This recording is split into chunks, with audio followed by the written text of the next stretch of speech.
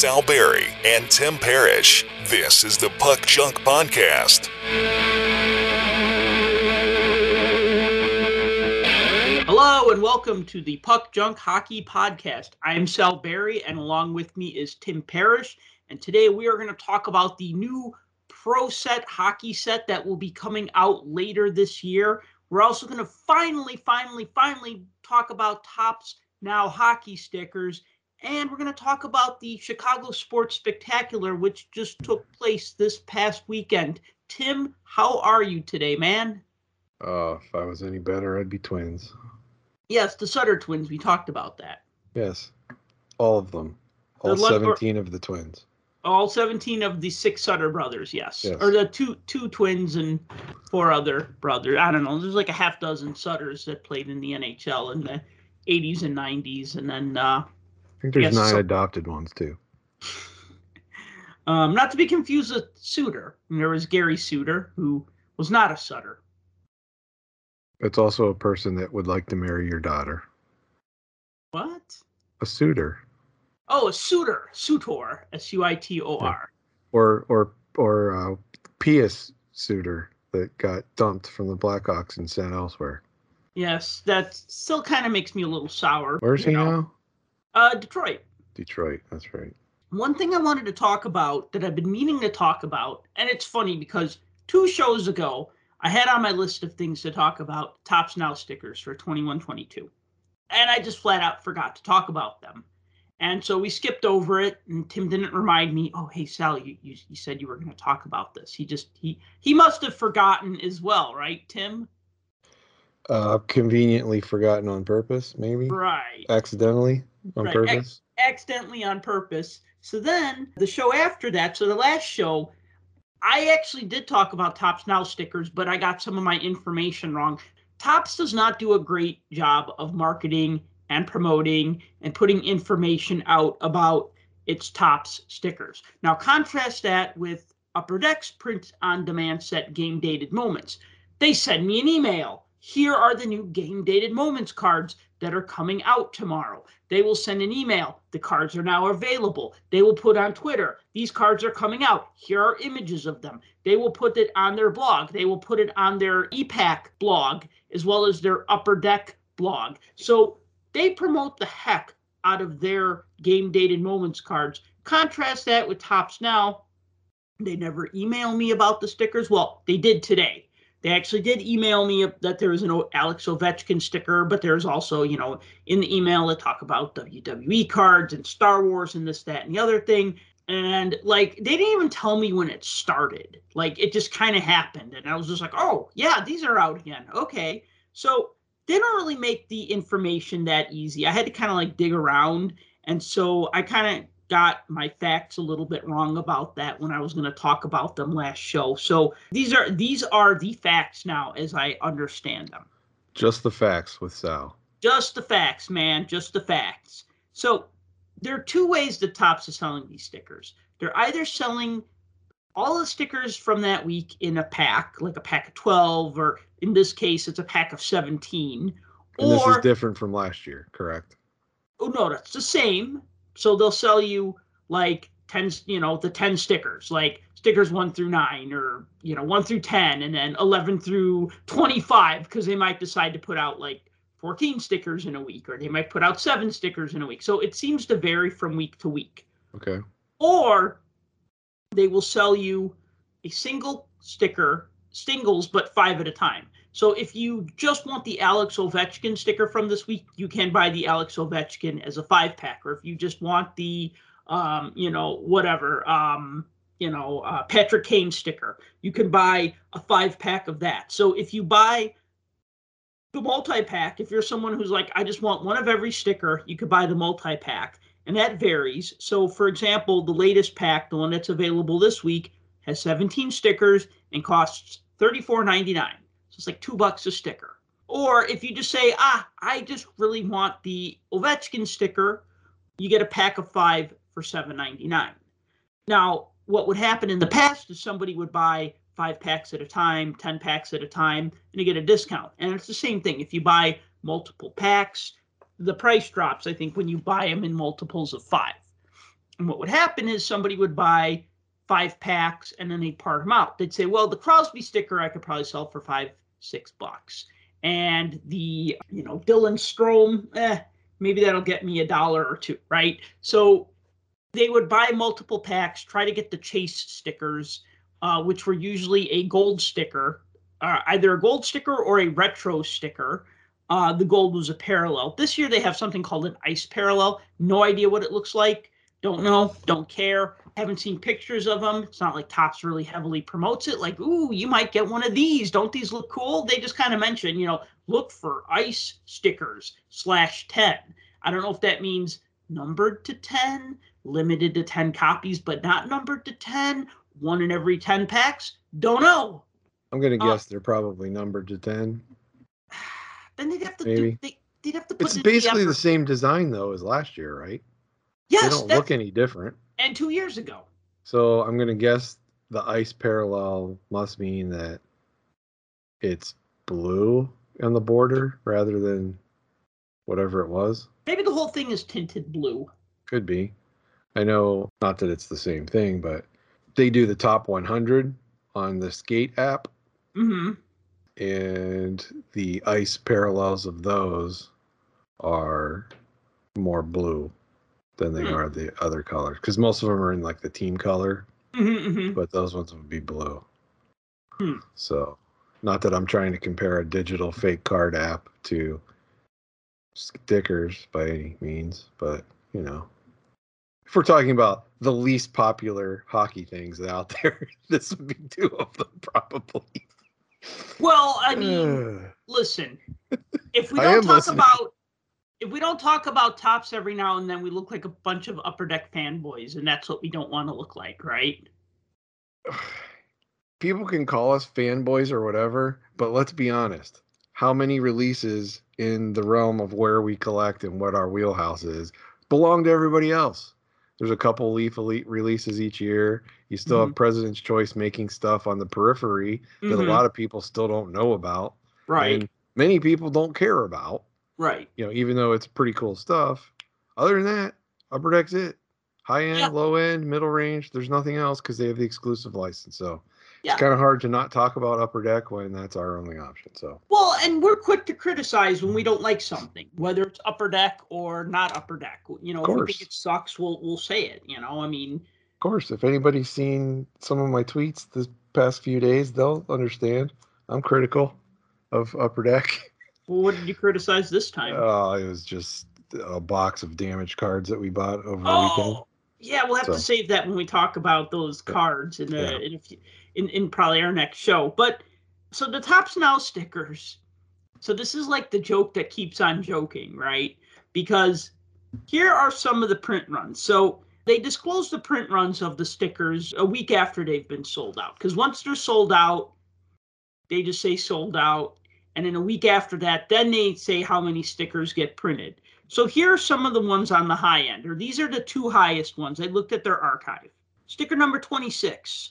Lucas Raymond scores first NHL goal. That had a print run. Do you want to guess the print run? Well, I'll give you a hint. It's less than 100,000. Okay.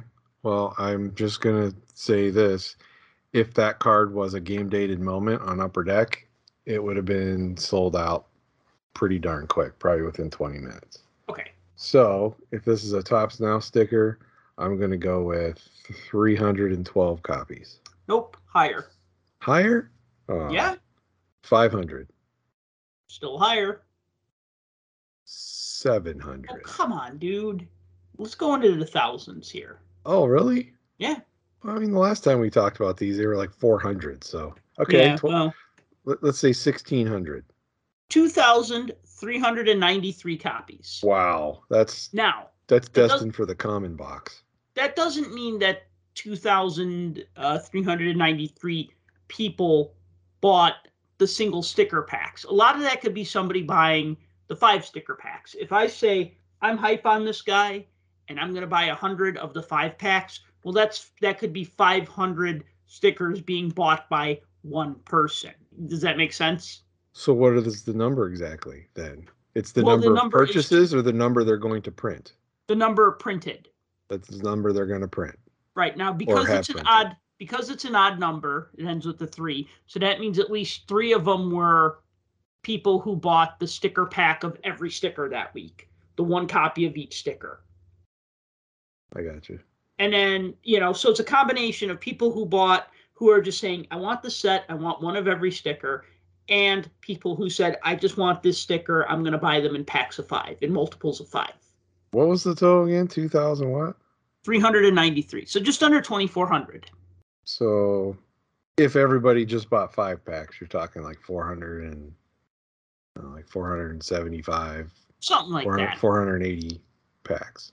Right, but that's not the case because but we know that because of the number. So right. Okay, 480 people or so out there bought stickers.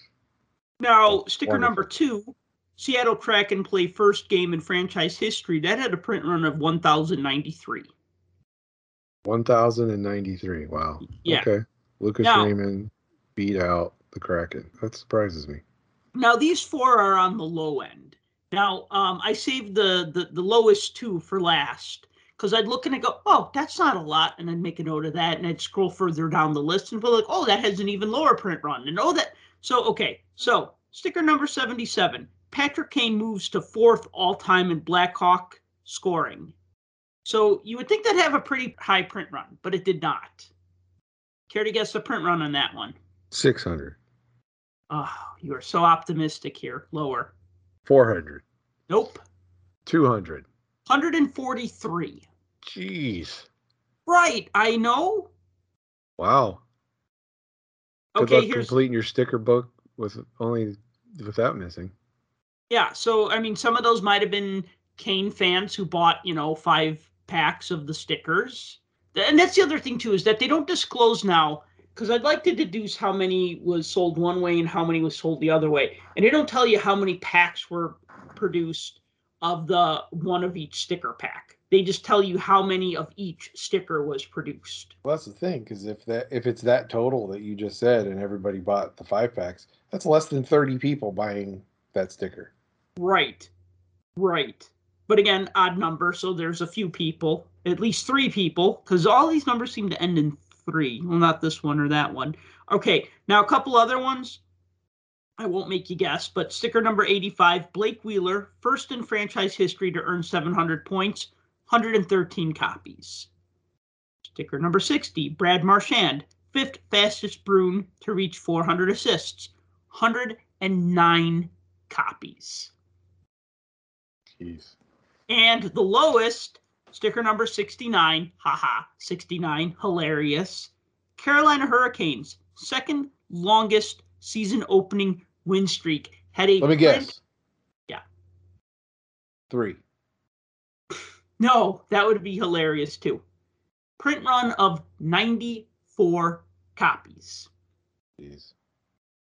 Now, some of those might have been 5 packs, so, if 10 people bought 5 packs, that would have been 50 right there. And then that would have been the other 44 would have been individuals, like people just buying the multi-pack one that had 1 of each sticker.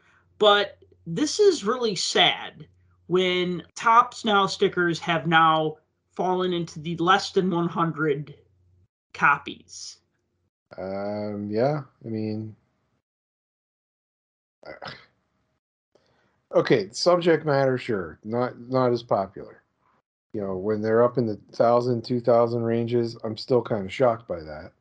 But just considering how it was, especially at the tail end of last season, where stuff was only getting 400, 300, 400 pretty consistently each week. So the fact that you're up into the thousands, maybe it's because it's still the newness of the season. And of course, the first one was a rookie. So, and Lucas Raymond doesn't have any cards yet. So he'll probably be in Series 1 for Upper Deck. But, yeah. Wow. Now, 94. That's crazy.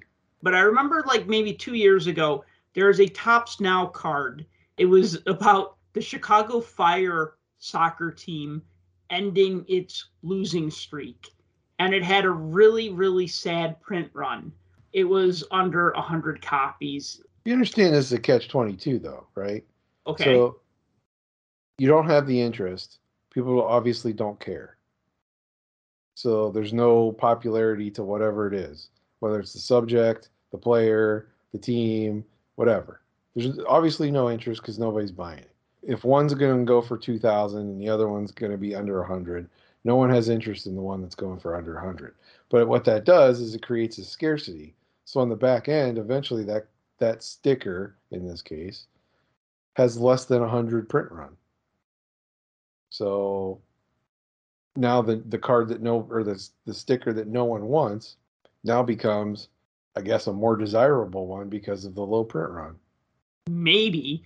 Oh, okay. I just did a quick Google search. So here, Chicago Fire Topps Now card 22, print run 74 cards. This is Chicago Fire Soccer Club win to end longest road winless streak in MLS history. That had a quantity of 74 cards. But wait, hold my beer. There was another Chicago Fire card that was put out by Topps Now, and it is Chicago Fire Red Hot Season Fuels Playoff Berth. And that had a print run of 49 cards.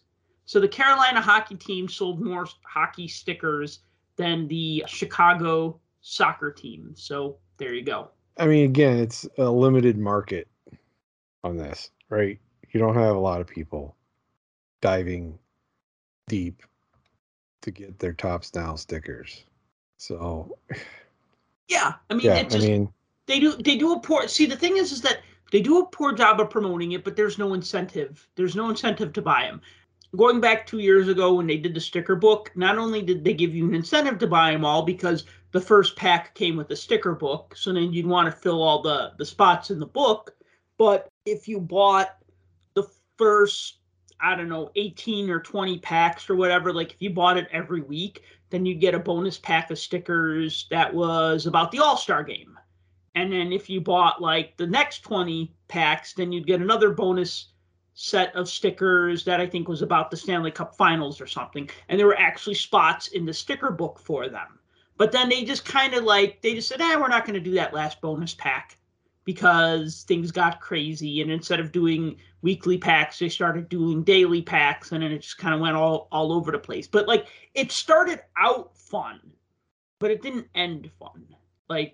It started out like they were really trying hard. I think because Topps didn't get the license, they just don't care. It's like they really wanted the trading card license, so they said, yeah, we'll put out a sticker album. Like getting the actual, the yearly sticker album from Panini, I think that was a coup. Because I thought more or less Panini always did a great job with their hockey stickers. The stickers were always tough to build. Even in the 80s and 90s, they were hard to put together. It made it a little easier because you could order, you could either trade the stickers or later on you could just flat out order the stickers as well. Can't trade them anymore with Panini, although I remember mailing stickers to Panini and then they'd mail me back the ones that I wanted. With Topps, you couldn't buy the stickers that you needed. So the Topps stickers, not the Now stickers, just the regular Topps album stickers. Really tough set to put together. I've managed to put it together the past 2 years.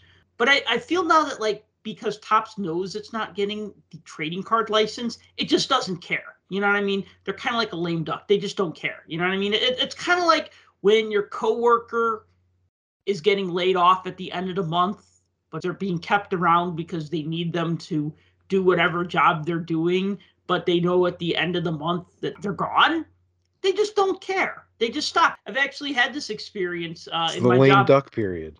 Yeah, I had this experience as a web designer where they fired all of our programmers except one, and all of the programmers were like, whatever. And then I would need their help to get something done, and be like, yeah, well, I'll do that, right? And it never got done because they're just like, well, whatever. I'm So I think that's what it is with Topps. They're just like, yes, we have the license to make these stickers, and we're obligated to do it, but we're just going to do it because we have to do it. There's a term for this in the video game industry called shovelware, where they're under a contract to make a video game, but it's not a good video game. They just kind of crank it out as fast as they can. I don't know why it's called shovelware. I don't know if it's you're shoveling shit or if you're it's called shovelware because they're just shoveling the stuff out, and there's not a lot of time and effort put into the final product.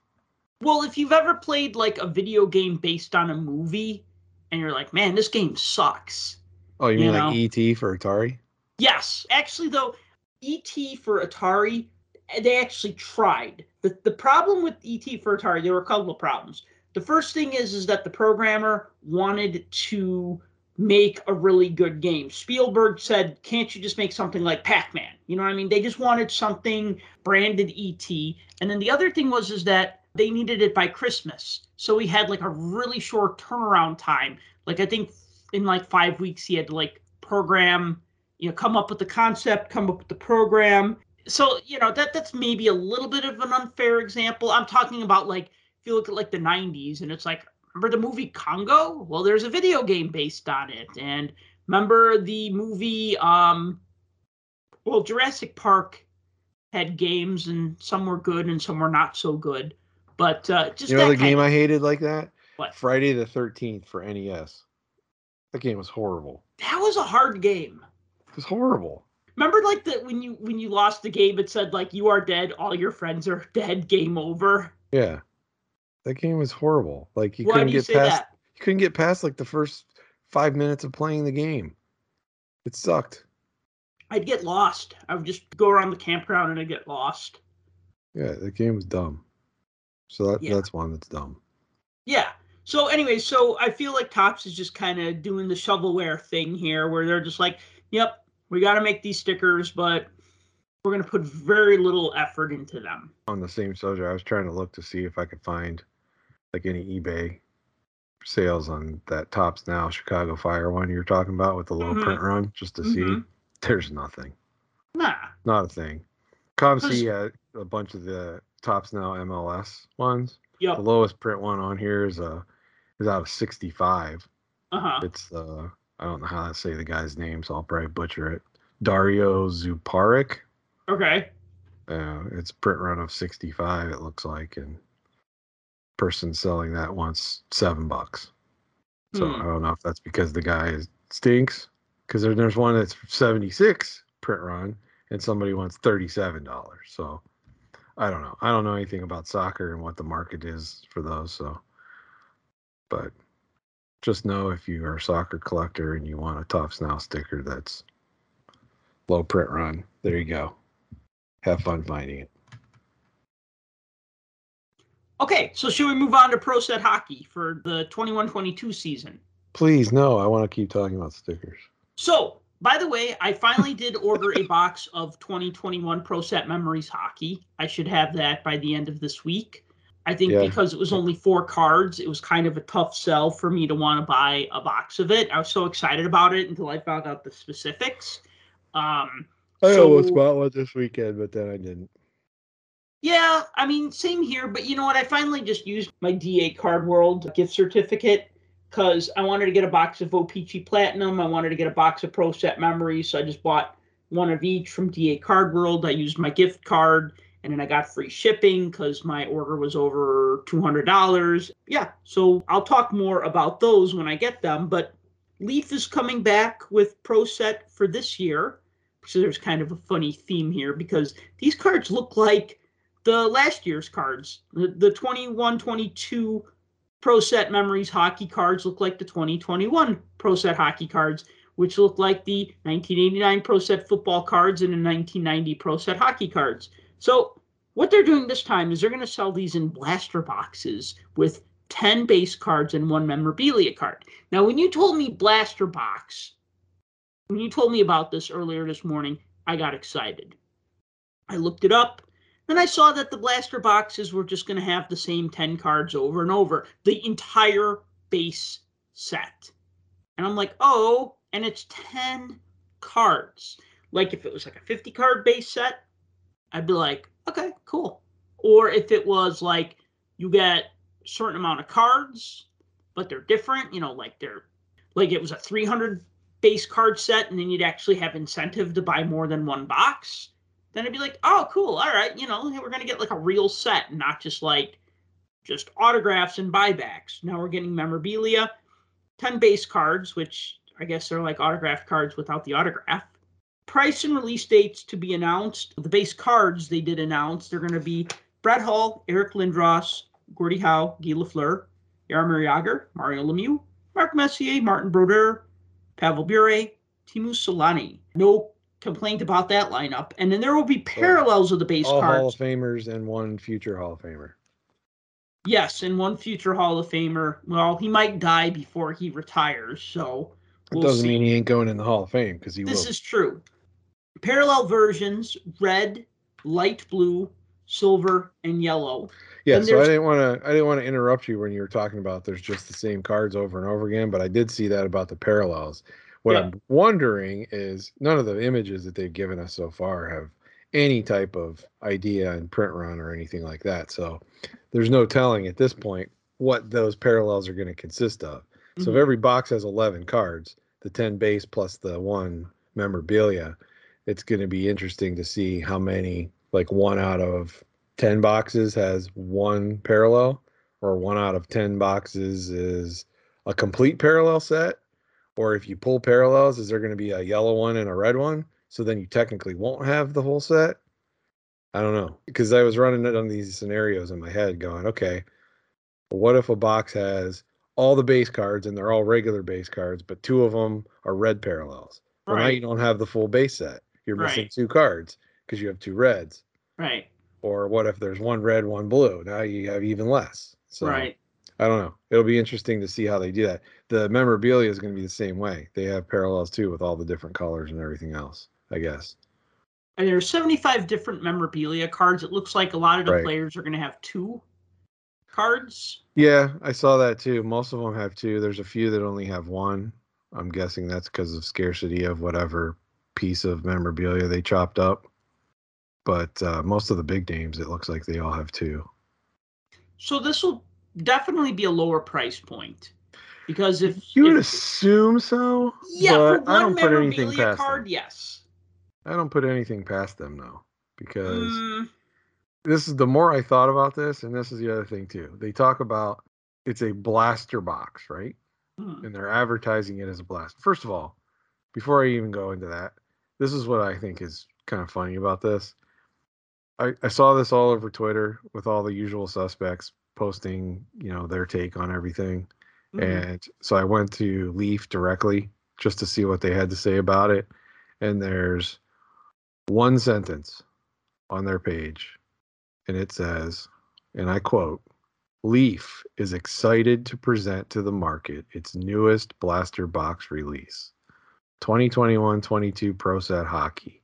The release includes Bade and memorabilia cards." Let me repeat that. Bade, Bade, and memorabilia cards of some of the greatest legends in hockey history featured on the iconic Pro Set 89 design. So sorry, I was corrected. There's 2 sentences. I'm not sure what Bade is. I'm going to guess it means blade? Base. Oh, base. Okay. So base and memorabilia cards. See, I was thinking it meant blade. I'm like, oh, there's like skate blades in here. Cool. This box is going to weigh a ton. The guys that go and weigh all their cards before they buy them, looking for the hot packs, are going to have a field day with this. So that's all they had printed, and then they show their little title. Each box has 10 base cards, 1 game used memorabilia, and a nice little picture. That's all they have. No other details, no other information. So talk about a tease, first of all. Second thing I started thinking, I'm like, okay, this is a blaster box, right? And this is Leaf, and Leaf generally doesn't put out direct to retail cards except for their cheap, I shouldn't say cheap, inexpensive Leaf NCAA football that they usually do. And guaranteeing 1 memorabilia in there makes me wonder what the memorabilia is actually going to be to put this at a price point where it becomes more in line with what blaster boxes generally are. And then they got to thinking, what if these aren't meant for actual retail? What if these are meant to just go to hobby shops? Because, I mean, let's face it, we live in a world now where most of the hobby shops all have the retail boxes now too. I don't think these are going to actually go to retail outlets. They're calling them blaster boxes, I think, because just because of the size and shape, right? The size, the shape, and capitalize on all the crazy idiots that think blaster means something special. Well, and I think the relative price point. I mean, Sorry, if you're one of the listeners that's a crazy idiot like that, I apologize. Sorry to all you crazy idiots I out don't. there who were offended by Tim's latest rant. Yes, I don't apologize. Actually, I take it all back. I think they but just... yeah, so you're in the same thing. You're in the same level as me then. Because without us even, this is the first time we're really discussing this. I swear to God, I promise. Mm-hmm. And we're kind of on the same page. Like, this is not necessarily intended for the Walmarts and the Targets of the world. This might be going direct to dealers or being sold through their distribution channel somehow. Maybe direct online. I'm not sure. Obviously we need more details about it as we get closer to the release time. But yeah. So all kind of things are going through my head. I will say this, based on the checklist, there's obviously some cards in here I'm going to have to chase myself personally. Mm-hmm. Because of the fact that there's a Mario in there and there's a Yager in there. And if you go down through the memorabilia checklist, you'll notice that cards number 8 and 9 are Bill Guerin as well. Mm-hmm. So I'm kind of on the hook for that as in addition. Well, cards 8 and 9 in regular red, light blue, orange, blue, silver, and yellow. So yeah. Should be fun to chase the rainbow, as they call it. Sure. Yeah. That's what they call it, right? I think that means something else. Well, that's like Skittles. No, wait, that's Taste the Rainbow. Okay, yes. Well. Yes, I think Chasing the Rainbow is like some kind of drug reference. Oh, I wouldn't know. I'm straight edge before straight edge became a trademark logo on the bottom of a skateboard deck. Okay. Yeah. You know, the X's on the hand thing. Is that what that means? Yeah, when people have like the X's, I think that's what that means.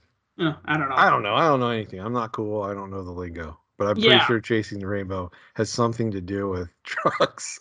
Well, okay. We also don't endorse chasing any rainbows unless it's colored parallel versions of the same card, such as red, light blue, silver, and yellow. That'll be in the new Pro Set Memories cards coming out later this season. Yeah. I wish they would have at least gave a ETA on it. I mean, even Upper Deck gives ETAs, even though they're drastically wrong, but they at least give them. No, we haven't seen too many pictures of these. I've only really just seen what's on the side of the blaster box, but it looks like they're just kind of I don't know if they're repurposing the same photos, but I feel like they were like, we already designed these cards and we put autographs on them. We should sell them without autographs. So, well, I can tell you the photo on the Lemieux mm-hmm. that was in Leaf on the autograph version is different than what's showing on this box. Okay. At least on the autograph one. Now, they also had the 91-92 design that they had in Pro Set Memories. Yep. So that's obviously different. And then the 89 design, was also a different picture because he's in a white jersey, mm-hmm. and it's the red border, mm-hmm. not the yellow one that's on this box. So they do have other pictures. I can tell you that. I mean, I like the designs, and I wanted to see. I wanted to see this. I mean, I know a 700 card set is not reasonable, but if it was like a 50 card set or a 100 card set, I would have been like, cool. That's what I wanted with the first go round. Like with this, if they took this idea, like if the $150 or $160 box of Pro Set Memories was 10 base cards, 2 autographed cards, 1 memorabilia card, and 1 or 2 buyback cards, and they upped it to $200. Well, okay, that's a higher price point, but I would have liked that more. Like, I want more cards to collect, right? Like, the reason why I was hesitant to buying Pro Set Memories is because I knew I was going to pay like $150 and get 2 autographs, and that's it. Like, no other joy. I mean, the buybacks, unless I get Chris Chelios or Bruce Shoebottom, I don't really care. Well, the other thing too is how many Pro Set cards do you have? And this one just has a stamp on it. I mean, the buybacks? Yeah, the buybacks, exactly. Yeah. It's right. Like, I have 8 billion of these. Oh, but this one has a stamp. Okay. Right. Well, I mean, I want Chris Chelios because I religiously collect his cards. I mean, I also collect Ronak and Belfour, but I could see a Belfour card and go like, meh. And I could see a Ronak card and go, I want that, but not for that price. But Chelios, it's like, if I can afford it, I will find a way, you know. And you don't have a problem with that, where it's basically the same card and they just take it and put a stamp and there you go. Now it's a new card all of a sudden. Yeah, but I don't care 90% of the time. But because it's Pro Set, and you know how I feel about Pro Set. Yeah, yeah. And it's Chris Chelios. Well, and we've had the discussion before, and I've talked to other people about this, is, you know, kind of what In the Game did with Vault, where they took as much stuff that they had left over and just essentially put it back out there and stamped it with a very different color, 1/1 1v1 on it. And so you're like, okay, well, this is a 1/1. Well, is it? Because there might have been, I don't know, 9 of this version and 15 of this version and 4 of this version and 6 of this version. And it's like, you have to have a decoder ring to figure out how many are which, when it boils down to, you're just looking at it. And if you didn't notice the stamp, you would just think it's the regular card anyway, because there's nothing else different about it. So it's also kind of like what they used to do in the early 2000s too, with all of the big shows, right? You go to those big shows and everything, and they would take those cards and put a metallic looking stamp on them, like Chicago National or Sports Card Expo or, you know, Toronto Expo, and just stamp the cards, and becomes a promo card, even though it's just a base card with a stamp on it. So I don't know how I feel about those. You know, buybacks. I feel like buybacks need to be something special in order for them to buy them back, instead of just a box of commons that everybody has lying around that's a hockey collector. I think we like buyback autographs because it's something we feel nostalgic about, but now there's been value added to it. Sure, like a stamp doesn't do it for me. An autograph, that's different. 0708 O-Pee-Chee, I remember they put buyback cards in the blaster boxes that I was buying from Target at the time. They were in Hobby too, because I pulled one. Yeah, I mean, and I pulled a lot of them. Almost all of them were from 8990 O-Pee-Chee. Yep, and I that's think where mine was from too. I mean, I got one that was from 7677 O-Pee-Chee, and I think I got one from like 8283 O-Pee-Chee, and then I got like a bunch that were from 8990 O-Pee-Chee, and 5 of them were actually the same card. They were the Patrick Waugh award winner card. And you got them back autographed? No. These were not autographed. These were non-autographed buybacks. Oh, see, I was talking about an autograph buyback. I got one of those. Who'd you get? Luc Robitaille, and it was 89 O-Pee-Chee. Wow. I still have it. I even have the redemption card still. I keep them together in the same top loader. So it was a redemption for that card, is what you got. Yeah, out of a hobby box of 0708 O-Pee-Chee. It was hey, you were entitled to this O-Pee-Chee buyback, and so I sent it in, and Mr. Robitaille ended up at my house. 2006, 2007 O-Pee-Chee, I remember buying 3 blaster boxes at Target. This is when I kind of really got back into collecting hockey cards. It was with that 05-06 Parkhurst set, which came out at the end of the season, like right as the Stanley Cup Finals were starting, because I remember sitting and opening 05-06 Parkhurst and watching Game 1 of the Cup Finals between the Hurricanes and the Oilers. And then I know like that fall, I started buying a lot of hockey cards. Like I bought everything that came out. And I remember buying 3 blaster boxes from Target of 06-07 O-Pee-Chee. And I got a Marcel Dionne 83-84 O-Pee-Chee card that was autographed. And on the back, it had the hologram sticker from Upper Deck. That's cool. Yeah. So, I mean, that was an autograph buyback from a blaster box. Go figure, right? Nice. I mean, because that seems to be hard, but not impossible. Yeah, that's a tough pull. Yeah. But so that's what I mean about having value added to it. When you just get a card that you got like 20 years ago or 30 years ago, who cares? Yeah. I guess I could understand the Bruce Shoebottom draw because there aren't many cards. Draw? No, I just want that for ironic reasons. Kind of like those, kind of like all of those Rennie Bork artifact parallel cards that I've been hoarding. Renee Clark. Yeah. So I mean, yeah, I think so. Like, I feel like Pro Set, like, they've put out 2 releases now, and For hockey, they at least. for hockey, Yeah. and they kind of both kind of do something that I want them to do, but they leave a lot to be desired. Yeah. In my mind, anyways, in my opinion. Well, I'm sure we'll talk about it more once we get a release date and find out more about kind of what the specs look like as more information gets released. But like I said, usually when you get something like that and they throw it out to everybody, there's a little more information than 2 sentences with spelling error. Right. So, yeah. So, you want to talk about the Chicago Sports Spectacular that just took place this past weekend? We were both there, so we probably should. Yeah, well, I think it's good because we have different perspectives. I was set up to sell, like I was set up to sell at the National, so I didn't get a lot of time to really walk around and look at stuff. And then at this show, I was set up to sell. So again, I didn't get a lot of time to walk around and look at stuff. It seemed like the show was consistently busy enough that I pretty much stayed by my table almost the entire time, other than to run to the bathroom and like maybe like wander just a little bit because I wanted to like check something out or I wanted to like find a certain table. But other than that, I was kind of a homebody. I just kind of stayed at my booth. So the show was November 19th to 21st at the Donald E. Stevens Convention Center. It was a good show for me as a seller. I'm kind of doing this more as a hobby, not as like a serious business. As the old adage goes, it takes money to make money. This is true. It takes money to make money.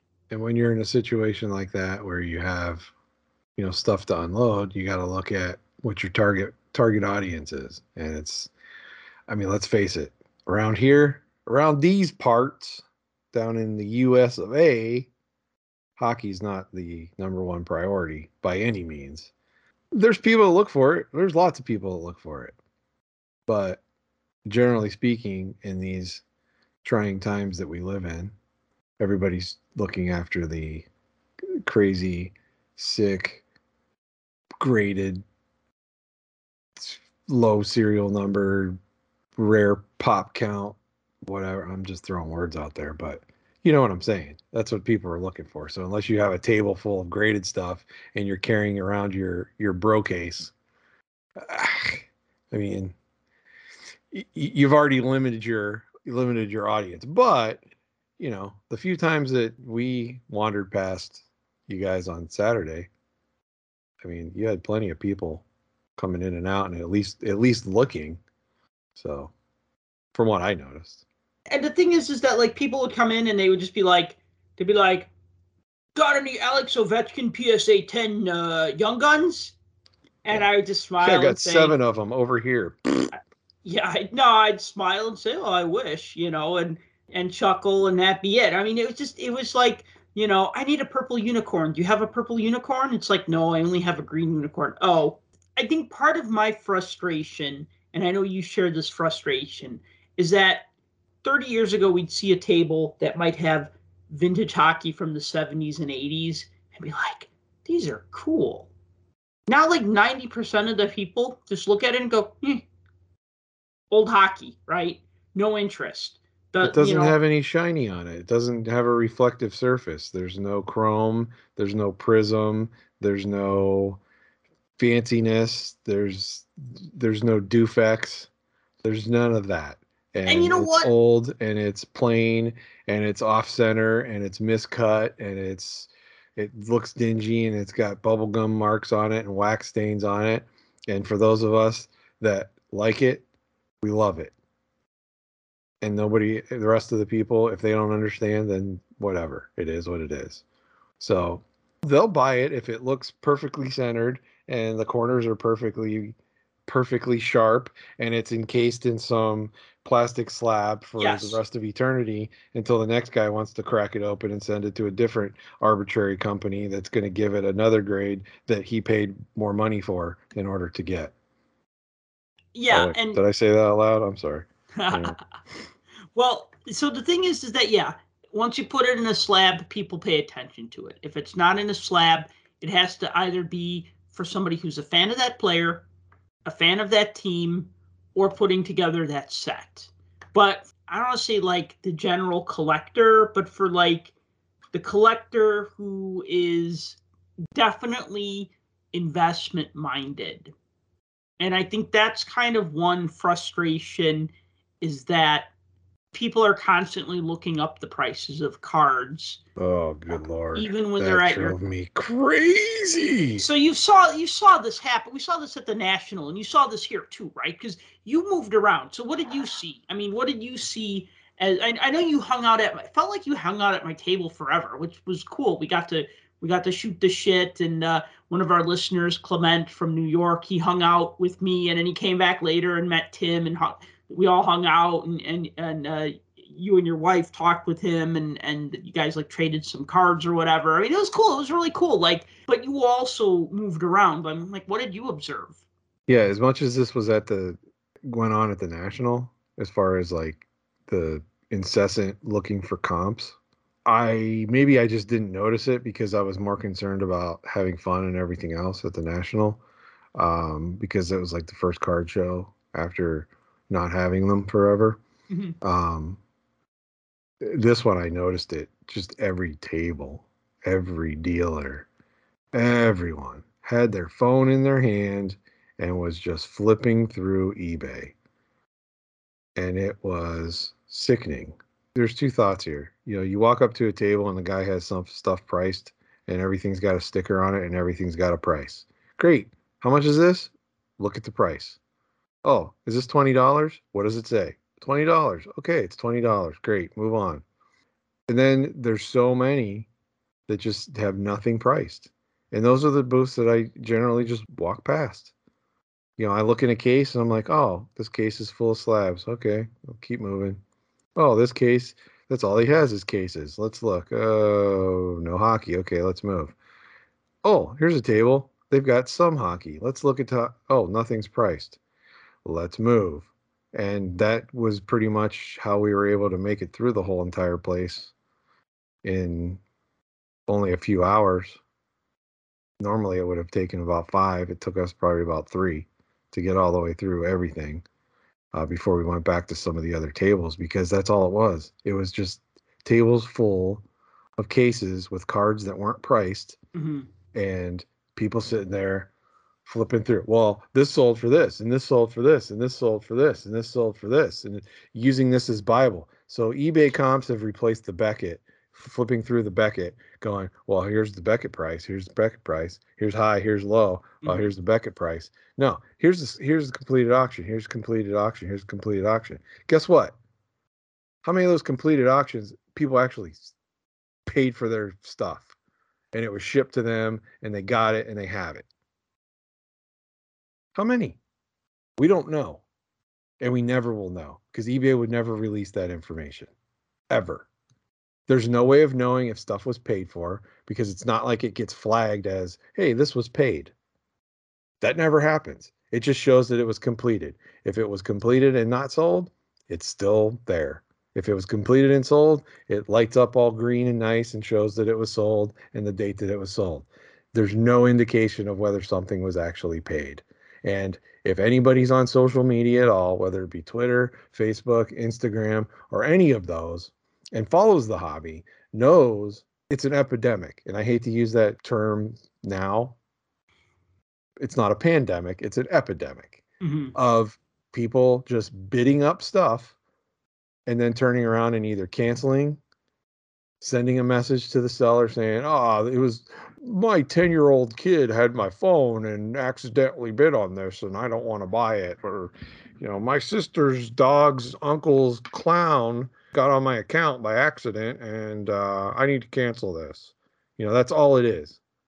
And it's just one after another, after another, after another. And all these people that are out there shill bidding things so that they go through the roof and everything else. And, you know, friends and friends of friends who just bid things up and then they sell way above where they should have been when the actual buyer was only willing to pay you like 20, 25% less. They don't get it, but it sells to the person that has no intention of buying it, only because they were trying to push the price up so that the comp showed higher. You don't Right. think that So, goes on? I guarantee it goes on, and I guarantee it's more than people realize. so just to clarify, because this is something, yeah, that I've been thinking a lot about. So what somebody will do is they might have a card. Say they have a Sidney Crosby Young Gun. That's a high value card. So maybe let's take Leon Draisaitl Young Gun. I don't know what that sells for, but let's just say Leon Draisaitl. You can go And, back to the Crosby, because there was a table where a guy had graded Crosby Young Guns. He had 10 of them in the case, 10 of them laid out. Everything from a 7 up to a 10, all in one case. I saw that case. Yeah, they ranged from 900 all the way up to 9,000. So what people will do is they own a card. They'll go on eBay. They'll buy that card, not pay for it, but they'll buy that card just so there's an example of that card having a recorded high dollar sale, right? Like, say Tim and I bid against each other on a card to drive up the price. Tim wins the auction. He emails the person, says, "Oh, I'm sorry, my what did you say? Your stepmother's uncle's roommate's clown or whatever." Yes, their pet clown. Got my phone, and okay, so whatever. So that gets canceled, but then it still shows as being, a $500 sale. Then Tim says, "Hey, I have this card, and look, it just sold for $500 on eBay, and so that's what I think I should get for this card." And that's, is obviously not what the card should sell for. And I mean, we've been accusing some of those auction companies, like PWCC got accused of shill bidding on their own auctions, or having people shill bid on their auctions to artificially inflate these prices. And we've seen these same cards get sold over and over with the same PSA serial numbers on them. My question, though, is regarding comps. If a card sells for $100 consistently, why can't I sell mine for $110? Like, I guess what I'm trying to understand is, why can't you? Why can't I? Or is this a rhetorical question? Because you can, kind of. But will you? Is the question. Well, no. Here's the thing, though, is that everybody seems to think, hey, this card has a track record of selling for $100. I'll give you $90 for it. It's like, well, wait, why will you give me $90 if other people are willing to pay $100? And wait a minute, if other people are willing to pay $100, maybe they're willing to pay $110. Do you see what I mean? Like, when are you allowed as a seller of things, especially collectible things that have, prices that go up and down, when are you allowed to be the trendsetter and not the follower? In other words, I might look and I might say, like, okay, who's having a really good season, or who's popular now? Okay, yeah, you know what? I know this is a $3 card. I'm going to sell mine for $5. You can be the trendsetter when you make that first sale. Right. I mean, and if you want to capitalize all of it, you go ahead of time. You become one of those prospector type people. Find 50 or 60 of somebody that's only a quarter, and then hope they make it big so you can sell them for $5 a piece. I've done that. I mean, it's a crapshoot, and it's gambling, and it's, it's the long play, but some people have made it big doing it that way. And that's fine. If that's what you want to do, go ahead and do it. But I think what we're talking about here is what I am perceiving more and more as we go along here as this artificial market that people are relying on as truth and Bible, when I don't know that it is. And I don't know that it's even in the same ballpark. Because here's the thing. If you can go on eBay and you can pick stuff up for, whatever. And we look at this stuff all the time. We look at the gambit of what was the high sale, what was the low sale. Okay, let's throw it somewhere in the middle of that, right? That's usually what we do if we're looking at pricing cards. Like if I'm going to say, okay, I don't know what this is worth. Oh, here, this one sold for 90. This one sold for 50. A couple more sold for 60. One sold for 80. Okay, I'm somewhere in the middle. $75, right? Mm-hmm. Move along. I don't have a problem with that. Fine, great, nice day. Move along. But like you said, it's the people coming up. Oh, these sell all day for $100. Well, do they? Is that $100 out the door? Is that $100 to get it in your hands? Oh no, because there was like $7 shipping. Oh, so it's $107. Well, that doesn't make my 110 one look that bad because you're gonna have to wait at least a week for that one. I'll give you this one right now for Shipping 110. and sales tax. Oh yeah, you get the sales tax too. I'm not going to charge you sales tax. I'm not going to charge you shipping. You can walk away with this today for $110. I made $1 and you got the card. Whoop-de-doo. Well, I mean, that's the thing. And I would politely say to people when I was selling at the National, they'd be like, oh, well, this card, you have it for 10 and this card sells for 10 on eBay. And I politely say yes, and then you'd pay tax and shipping, and then that $10 card, becomes what, $3 for shipping, and then they charge you sales tax even on the shipping. So your $10 card becomes a $14 card. See, I'm not trying to gouge people. No. But at the same time, you can't give away everything. You know what I mean? Like, you can't. If you have a good card, somebody came up and I had a Willie Mays card tagged at $50, which I thought was fair. I don't know a heck of a lot about baseball, so when I priced my baseball cards, I purchased some baseball cards. I purchased a collection off of somebody. It was baseball and hockey. I knew the hockey. The baseball I had to do a lot of research on, and then when I was pricing the cards, I had to do a lot of research to find what I felt were fair prices. And 50 felt like a good middle of the road price for that particular card, taking into consideration the year, the player. I said, the year, the player, the condition. And so $50 to me felt like the right price. This guy walks in, he's like, I'll give you 35 for it. And I'm like, I very politely said, no, thank you. It's like, you don't have to sell it. Dealers are allowed to make money. I think that's the thing that we forget. Like, when I was a kid, when you're a kid, you're cheap because you don't have money. It's just how it is, right? You just have to stretch that dollar. And then, like, the older I got, some people still are. Huh? I said some people still are cheap, like me. It's unfortunate because that's how the whole industry was founded, pretty much with price guides, where people were like, well, it's $1, I'll give you 75 cents, right? Haggling became, I don't want to say it became normalized. It was part of that from day one. There was no fixed price on these things. It fluctuated on region and other factors. If the player was, gaining popularity. We even see a couple weeks ago, I was watching the Bears and I wanted a Justin Fields rookie card. And I was going on eBay and I was looking at his Donruss rated rookie. And I was seeing these cards, like people just using buy it now. Like I was checking the sold auction items, and all of a sudden, one sold for 10. I'd refresh the page. One sold for 12. One sold for 15. Same card, but all of a sudden these cards, bing, bing, bing, they're just getting bought up as he's playing the game because people are bidding on the card while the Bears are playing and saying, I want this guy's card, right? So it's that volatile.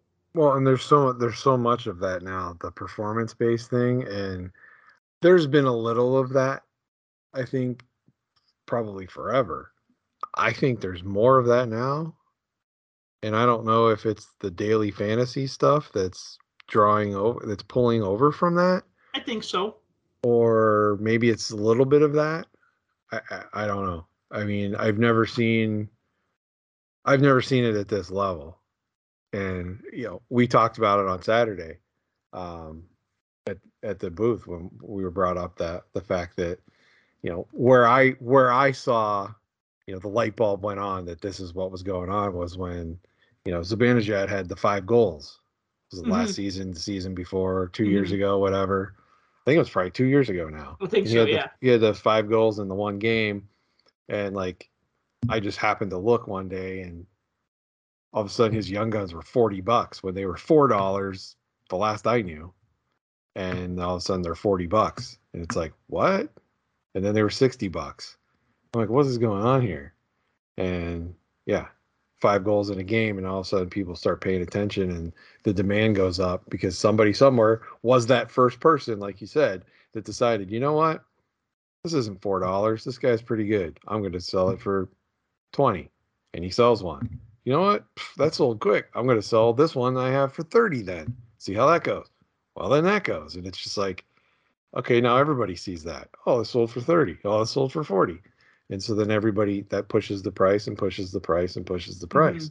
Mm-hmm. You know, where to back to my original point is, how do you know if your only gauge is to look at these closed auctions and you know the whole entire system is flawed and it can be tampered with, and it has been tampered with, and it's been well documented that this has gone on, and it's becoming more and more clear as time goes on that this is happening more frequently. And now in person at these shows, you're seeing so many people utilizing this as their only means at pricing out the goods that they're purchasing. I don't I don't even know what to say about that. I mean, is it the same as having a price guide, some arbitrary price guide, and throwing a number? Oh, well, this is an $8 card. Yeah, I don't think so. Well, it says it's 8, so it's 8. Well, I don't care what it says, because something's only worth what somebody's willing to pay for something, Right. not what some perceived value is based off of somebody that supposedly bought something, but you're not really sure if they actually bought it. Mm-hmm. You know, buy it nows. I'd put more. I was thinking, framing this thought, I was like, well, maybe buy it now pricing would be more reliable. But no, even that, no, because you say, okay, buy it now. I'll buy it now for $5,000. Well, then you click that button. Did you buy it? No, you committed to buy it. No transaction took place. You just, yeah, take this down. I will purchase that card. You still have to complete that transaction, because unless I'm crazy, and I've been on eBay since 2000, according to my profile, I don't remember that, but that's what it says. I don't know of a time where I've ever purchased something and didn't have to go through the process of actually checking out and completing the transaction. It's never been hit buy it now and it automatically takes whatever I paid for it out of my account that I have tagged to that. Now, if they did that, then I might put some more faith in that pricing. Because if you click that button and it automatically takes your money, well, guess what? That's a sale. You gave them money, they give you goods. That's how sales work. Maybe like they should show the sale price, but then like next to it, it should maybe say in gray letters like pending, meaning like this card is sold and it's not for sale, but the transaction hasn't been completed. Or at least show it that it's been paid. Right, Like, paid or not show that paid. it's a completed transaction, not like a completed auction, but a Right. completed transaction, meaning it was posted, it was bid on, it was Yep. purchased, it Yep. was paid. Mm-hmm. I don't need to know who bought it. I Nope. don't need to know all that. I just need to know that the number that they're saying that the auction ended at was actually bought and it was actually paid for and the transaction was complete. You could even go as far as say it was marked as shipped too. So then So the only people that are going to be on the hook for, for bucking the system are the people that are, like we talked about, the friends that set up, okay, you buy this, you transfer me the money so we can show the transfer went down and I'll mark it as shipped, but we'll never do any of that. Well, now you got other things involved with it. Now you got, okay, you probably did PayPal or you did Venmo or you did put it on a credit card or you did something. So now you got to go through the process of reversing that transaction, oh, if it's an or eBay thing, forget about it. I mean, not forget yeah, about it, but that's hard. or you do the transaction on PayPal and then you're like, oh, well, then you'll just give me the money back. Well, guess what? They're cracking down on all of that crap too, and the number of Mm-hmm. transactions and, Mm-hmm. what's going as goods and service versus what's going as friends and family and all of that kind of thing. So, I mean, I don't know. I don't think a price guide is the answer, because obviously it wasn't.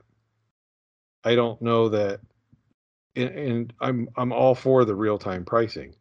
But the problem is there's no regulation to any of it, and there's really no checks and balances to it. And so all these, as I call them, the hobby bros with their hobby bro boxes and their shorts and sandals when it's 25 degrees outside, walking around the shows and just basically flipping through their phone, looking at completed auctions of all their basketball prism cards. I, I don't know, man. Your $20 and $30 card that you're trying to get $3,000 for, really? I don't know. It's not my world. And if that's your thing, then great, fine. I hope you make money. I hope it makes you happy. I hope it does whatever. It's not my thing. I don't understand it. And there's got to be a better way. That's all I'm saying. I think part of my frustration as a vendor is that the people who would ask me if I had certain cards, they'd come in, they'd be like, got any graded PSA 10 Ovechkin Young Guns? They were not walking into my booth with a Capitals jersey or a Capitals hat. They were not, maybe not even hockey fans. They'd ask for like Crosby, Ovechkin, McDavid. And they were not fans really of them. They seem more like they were the speculator types. Yeah, and that's fine. If you're a vendor and you're a dealer and you have a sale and there's the card and it's $10,000 and they're going to pay you $9,000 and you're fine with taking that, great. You sold a card. But you sold it to a fan. Point. You sold it to a dealer. You sold it to a speculator. You sold it to a quote unquote investor. I mean, as somebody that's trying to make money, who cares? But I know what you're getting at. Okay, so a sale's a sale. A customer's a customer. But what I'm getting at is they'd say, do you got any Ovechkin cards? And I'd say, oh, yeah, I have a stack of Ovechkin cards. And I'd hand them the stack, and then they'd be like, got any Young Guns? And I'd be like, oh, no, these are going to be, like, probably second year and up. And it'd be like, oh. And they'd, like, hand me back the stack. Like I somehow insulted them or insulted their mother. Like, I guess the thing is like when somebody says, do you have any Crosby cards? Yeah, I got a whole bunch of Sidney Crosby cards. Actually, I didn't. I had maybe about 10. Or, you got any nice Crosby cards? Yeah, I got this great Crosby card that has a piece of jersey and Malkin's jersey. And on the other side, it has 2 other jersey pieces of 2 other players from the Rangers. I thought it was a pretty nice card. And be like, oh, no, I wanted a Young Gun. And it's like, okay, well, I get it's gotten to that point. Do you have any Crosby cards? Yeah, I have lots of them. Oh, but I mean the Young Gun, because to me, that's the only card that exists. Right. And so the thing is that I'm selling my cards to fans. Because like I'll give you like a happy story. Some guy was like looking at my case, and then he said, is that an Eddie Olczyk rookie card? Now it was in a rookie card top loader, and I smiled and I said, oh yeah, that's Eddie's rookie card. He's like, oh, I'd love to have that. And he paid me for it, and he was so happy for it. It was only a couple of bucks. But see, that's the kind of transaction that I like. That's the kind of person, not the kind of person I want to sell to, but that's the kind of person that I cater to. Somebody who walks in and says, oh, wow, cool. That's a really neat looking card. Or I've never, oh, wow, Eddie Olczyk. Yeah, I guess he used to be a player. Oh my God, I want this card. Thank you. You know what I mean? That's the rub, isn't it? What? That is the rub. And we've had this discussion on different, maybe not this specific, but on this level about this. Because remember I said it'll be interesting to see how this experiment with selling works for you. Because you, above anybody else I know, you are a collector. You're a completist type collector. Mm-hmm. You're a fan, and you're I'm immersed because I love it collector. Mm-hmm. And that type of person, this is not insulting by any means, so don't take it that way. Okay. But that type of person unloading stuff, that's the exact opinion and feeling that I would expect you to have. Is you would rather sell to the person that's going to love the hell out of a $2 Eddie Olczyk rookie than buy a $5,000 Connor McDavid card from you and turn around and go try to flip it for $5,010. Right. And not give a care in the world about any of it. And that's, like I said, that's the rub. That's the rub for any collector trying to move over into the, I'm going to make money here doing this. I'm going to also be a collector, but I'm also going to make money, because you start to see all of those things that you as a collector have these preconceived opinions about of how you want things to be. But then you face the reality of you're not just dealing with the Eddie Olczyk fan. You're also dealing with the hobby bros with their cases and the guys that know nothing about hockey cards, but they know the names Ovechkin, Crosby, and McDavid are the hot ones, or the guys that were told at one point by one of the many YouTubers that tells you to invest in this and invest in that, and they decided one day, you know what? Let's go to hockey. What's hot? Young Guns. That's what you go after, and that's it. Those are the guys that you're just like, ugh. But you don't necessarily turn them away. If you have the stuff, there it is. You make a buck here, you make a buck there. And that $1,000 you made off of Bro Guy felt dirty, but you made $1,000. Well, And the $2 you made off the other guy, that was the greatest $2 you ever made. Well, it's $3, but who's counting? Well, I guess I am. But you know my point. no, but the thing is that like I want to try to have something for everybody. So I did have some high-end stuff, and I had some low-end stuff, and I had kind of like a lot of middle-of-the-road stuff, and I had some really cheap stuff, and I had my T-shirts, which I didn't make $1 million in T-shirt sales, unfortunately, but everyone who bought a T-shirt was like, "These are really freaking cool shirts," you know what I mean? So And they do that every time. The people that want them really want them. Well, let me ask you this. yeah. This was the first show that you threw out the discount boxes. Well, actually, no. I did throw out the discount boxes at that show in Lake Station, Indiana. Yeah, but we don't want to talk Nobody about that looked show. at them. I think you looked at them and said, "Oh, these are nice," and that was it. But yes, so I didn't have the cheap boxes at the National. So what I really meant was this is the first one where you actually had exposure. More than 40 people walk past your table. Yes. Where you had these. Yes. So I guess my question is, was it worth it to take up maybe 3 feet of space with those types of boxes? Okay. Day 1, no. Day 2, no. And in day 3, I changed my strategy. Oh, really? I said, yes. And I said to myself, you know what? You said to yourself, I said, I need to put these at the front of my booth and not at the back of my booth. See, I kind of thought what would happen is that people would get drawn in by the cases, move back towards the back of my booth, look at all the other cool stuff that I had on that back table. Because, like, I had the cases on the front table. I had, like, kind of like an L shape. And then in the back, I had some sticker sets and some, like, oddball items and some hockey books and, like, pucks and, like, just different, like, ephemera and memorabilia and stuff like that.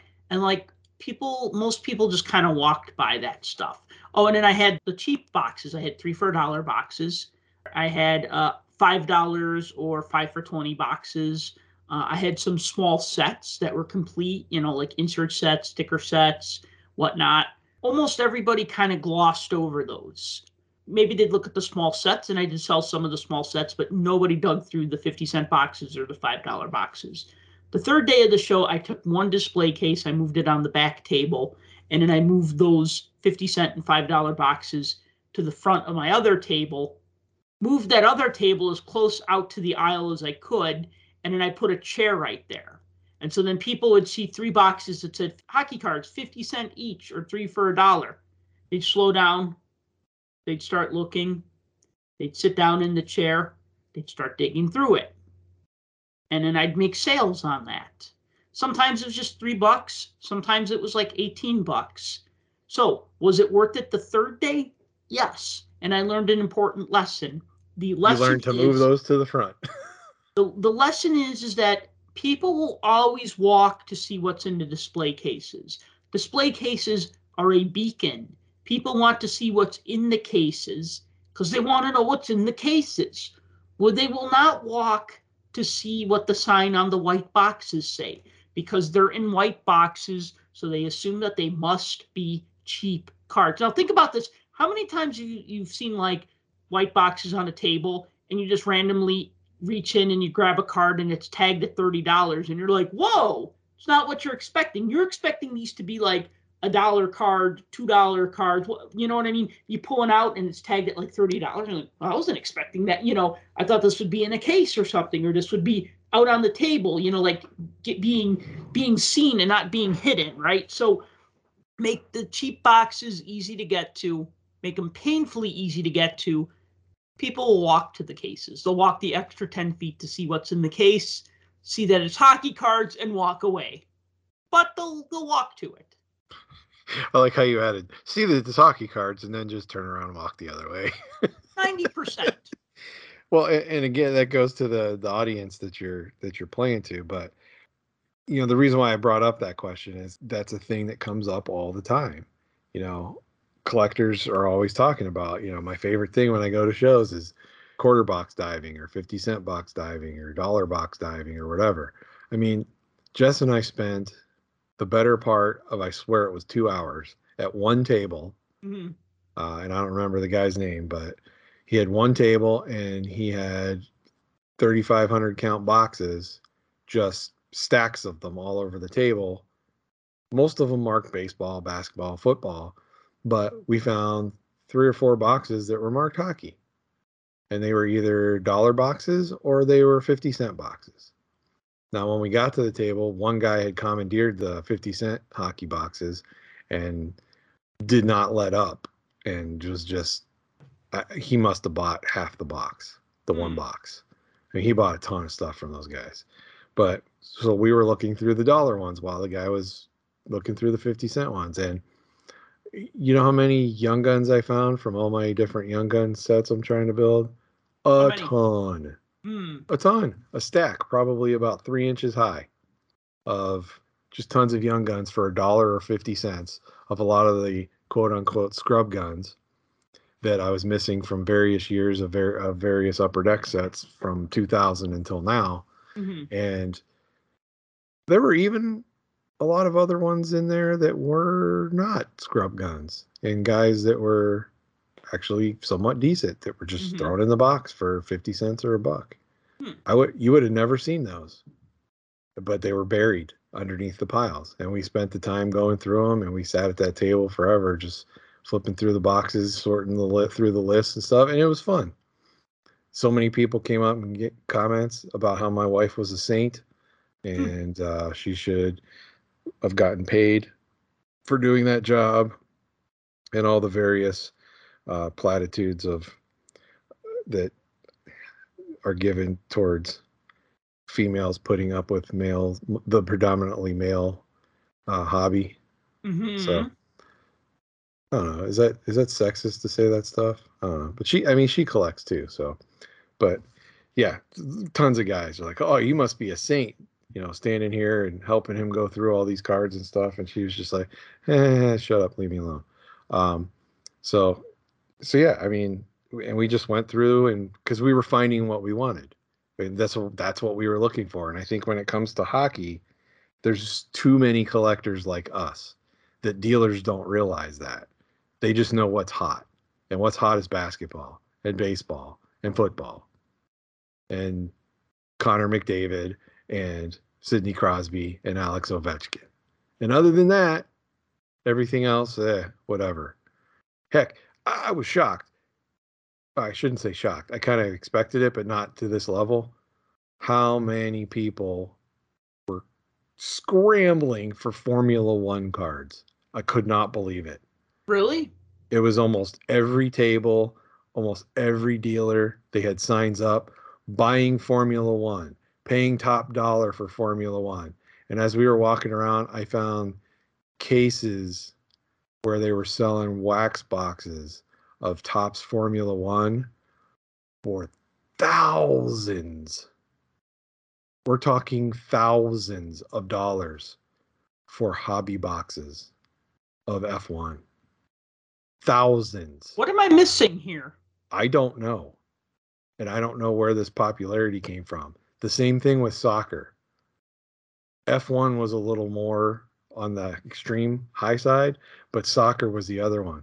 Tons of people buying soccer, whatever soccer you got. I'm only buying soccer. Oh, I've got these basketball. Nope, I'm only buying soccer. And it's like, what is the preparation for? Is there going to be this big, huge, giant surge on soccer now and Formula One? I mean, it's crazy. I mean, call me when the Garbage Pail Kid resurgence comes in, because we've got a whole box sitting over here of that stuff. already happened, actually. The first 3 series of Garbage Pail Kids from the 80s, very popular. I think after the 3rd series, they got printed in way higher quantities, but I know like the first 2 series were printed in lesser quantities. They didn't, they caught on. I mean, I remember Garbage Pail Kids back in the day. I remember when they first came out. You know, Garbage Pail Kid was a spinoff from Wacky Pax. Yeah, it was kind of like a combination of that to play off of the whole Cabbage Patch doll. Well, I think they made a craze. Wacky Pack of, you know, it was a Garbage Pail Kid, and then that got spun off into its own set. Oh, okay. You understand what I'm saying, though, because that's like the crazy thing. And I don't know why people are scrambling for Formula One or soccer or whatever, but if it's popular, it's popular, and people are going to try to make a buck off of it. Yeah, but and hockey, I think that's it, though, is that they're scrambling because they want to make a buck off of it. And I think that's what made it not fun. And like earlier I said, you mentioned about seeing the 7 or 8 Sidney Crosby Young Guns that were graded. I remember that table. It was on the end. It was close to the windows. And they had they were on the all back these side. graded cards. They had a PSA 10 Cam Neely rookie card for $900. And I'm like, I get that Cam Neely is a great player, Hall of Famer. An 84-85 O-Pee-Chee is a great looking set. And O-Pee-Chee, you know, had centering issues and border issues and stuff. But $900 for a PSA 10, I mean, it's Cam Neely, but $900 just to say you have this card that's perfect. Yeah, you know what? The one that's in my 9-pocket page in my binder on my bookshelf, that one's just fine for me. Right. And that's why I'm saying, you know, you and I are different. A lot of our listeners are cut from the same ilk as we are. And a lot of other collectors out there. And the hockey collectors, mainly, they go to these shows, especially in the United States, and hockey is rare. Let's face it, hockey is rare. And from the sound of things, it's going to become even more rare when everybody replaces hockey with soccer and Formula One. But you throw hockey boxes out front to where everybody walking by sees a sign that says hockey. You guarantee there's going to be people bellying up to that bar to start sorting. If I didn't already know everything that you already had, I would have been one of those. Right. I'm just kidding. I probably should have been anyway. But yeah, so I mean, I had a good time selling, and I'm definitely gonna do the show in March. I'm gonna do a show every month. So I'll definitely be doing the Chicago Sports Spectacular in March. They usually do one in June in years that they don't have the National in Chicago. I'm not sure if I'm going to be doing that one yet. I might be doing the National in Atlantic City. That's still up in the air, but I'm trying to work out something where I might be able to be there. I mean, I'm going to keep doing shows. Oh, you know, that's the other thing, too, is that one mistake that I made, or one misconception that I made, was this was not the National. I thought it'd be like a scaled down version of the National. Not at all. Because I'll tell you this, there were people who came in from out of town, you know, New York or Kentucky or Nashville or Texas, like people come in from all over for the Chicago Sports Spectacular. But at the National, I'd have people come and want my Bruins cards. I'd have people come and want my Flyers cards. I'd have people and want my Rangers cards. I mean, I put out some Minnesota Wild cards that were like serial numbered that somebody bought. You know what I mean? Like anything I could put out, I can almost not go wrong with anything. You know what I mean? Yeah. Here, it was kind of like Crosby, not even. Really, it was McDavid, Lafreniere, a little bit. No, actually, I think I just sold one Lafreniere card, maybe two. Hardly any Blackhawk cards, go figure, other than like a bunch of Corey Crawford cards and that Eddie Olczyk card. But, you know, you find the right person. You try to, it's like fishing. You cast a lot of lines, and then somebody's like, oh, they want my Dominic Kubalik cards. Cool. Or, oh, cool, they want this Tony Amonte autograph. Cards, yes. Other hockey stuff, not so much, because I had pucks. I had like collectible plastic drinking cups. I had books. I sold a couple of books, but like all that other stuff is really hard to sell. Like you really have to find somebody who wants that. You put out a baseball card, someone's going to want it much faster than a baseball book, even though the book might be more interesting, even though the book might be from the 60s or 70s. You know what I mean? It's just kind of funny how that works out. At a show like that, yeah, I could see that. And you're right. Yeah. You have to know your audience. The National is going to bring people from all over. So if you have a mix of everything, you're going to get them. A regional show like that, where it's mostly people from that local area or close by within a few states, I mean, I can't tell you how many tables were inundated with not only Bears, Cubs, Bulls, and Blackhawks stuff, but Green Bay, tons of boxes of just exclusively Green Bay stuff. Detroit, exclusively Detroit stuff. Mhm. Not so much Nashville, but that was mostly it. Some Minnesota, but other than that, that was it. So it's kind of like Midwestern area because they know that the bulk of the people are from this area, rather than the national is from this area, and it's a much larger audience now. These are USA problems. These aren't problems that our friends up in Canada have because they can go to Mm-mm. any show and have just anything all the time hockey related. Mhm. And it's gross and it's disgusting and I'm jealous. I am too. So one day I will make it up there to go to a big show. And that will be the most glorious day of my life. This was a great experience. I had fun. I'll do it again, and I look forward to the next show. I guess that's the other thing too, is that I really enjoy. I've always enjoyed being a seller. I used to do shows in the '90s as a teenager, and I always looked forward to it. I always enjoyed it. I always enjoyed talking to people, just having even that downtime to just kind of stand around and talk to people. I mean, yeah, I want to make sales, but I want to meet people too and have fun and make connections and I did that. So, I mean, overall, it was a great experience. Yeah, I mean, there's a few annoyances here and there, but I mean, overwhelmingly positive of an experience. We had fun when we were there walking around as buyers and observers too. Like I said, we were able to make it through this one quicker because there was a lot of, I don't want to say dead space, but there was a lot of more or less dead space and space that was uninteresting to us just because of the things that they were selling or the stuff that was going on or how it was going on. A little disappointed that one of the big car dealers decided to show up with only their repack boxes and none of their stuff they normally sell. Yeah, that was That was disappointing. kind of disappointing. But some of the other big guys were there, like Chicagoland Sports was there, Steel City was there. Um, there were a couple other ones that that had volume as far as wax and everything else. So we were able to get what we needed from a sealed pack busting standpoint and looked through a lot of boxes, picked up quite a bit of singles for our sets and saw some pretty cool things in the process too while we were there. So it was fun. It was a good time. All right. Well, I think we've said all that we can say about this. Any last thoughts? About the show? No. All right. There we go then. Thank you for listening to the Puck Junk Hockey Podcast. As always, if you've enjoyed the show, please like and subscribe. Please tell people that you know. And until next time, collect what you like. For more hockey goodness, follow us on Twitter @PuckJunk.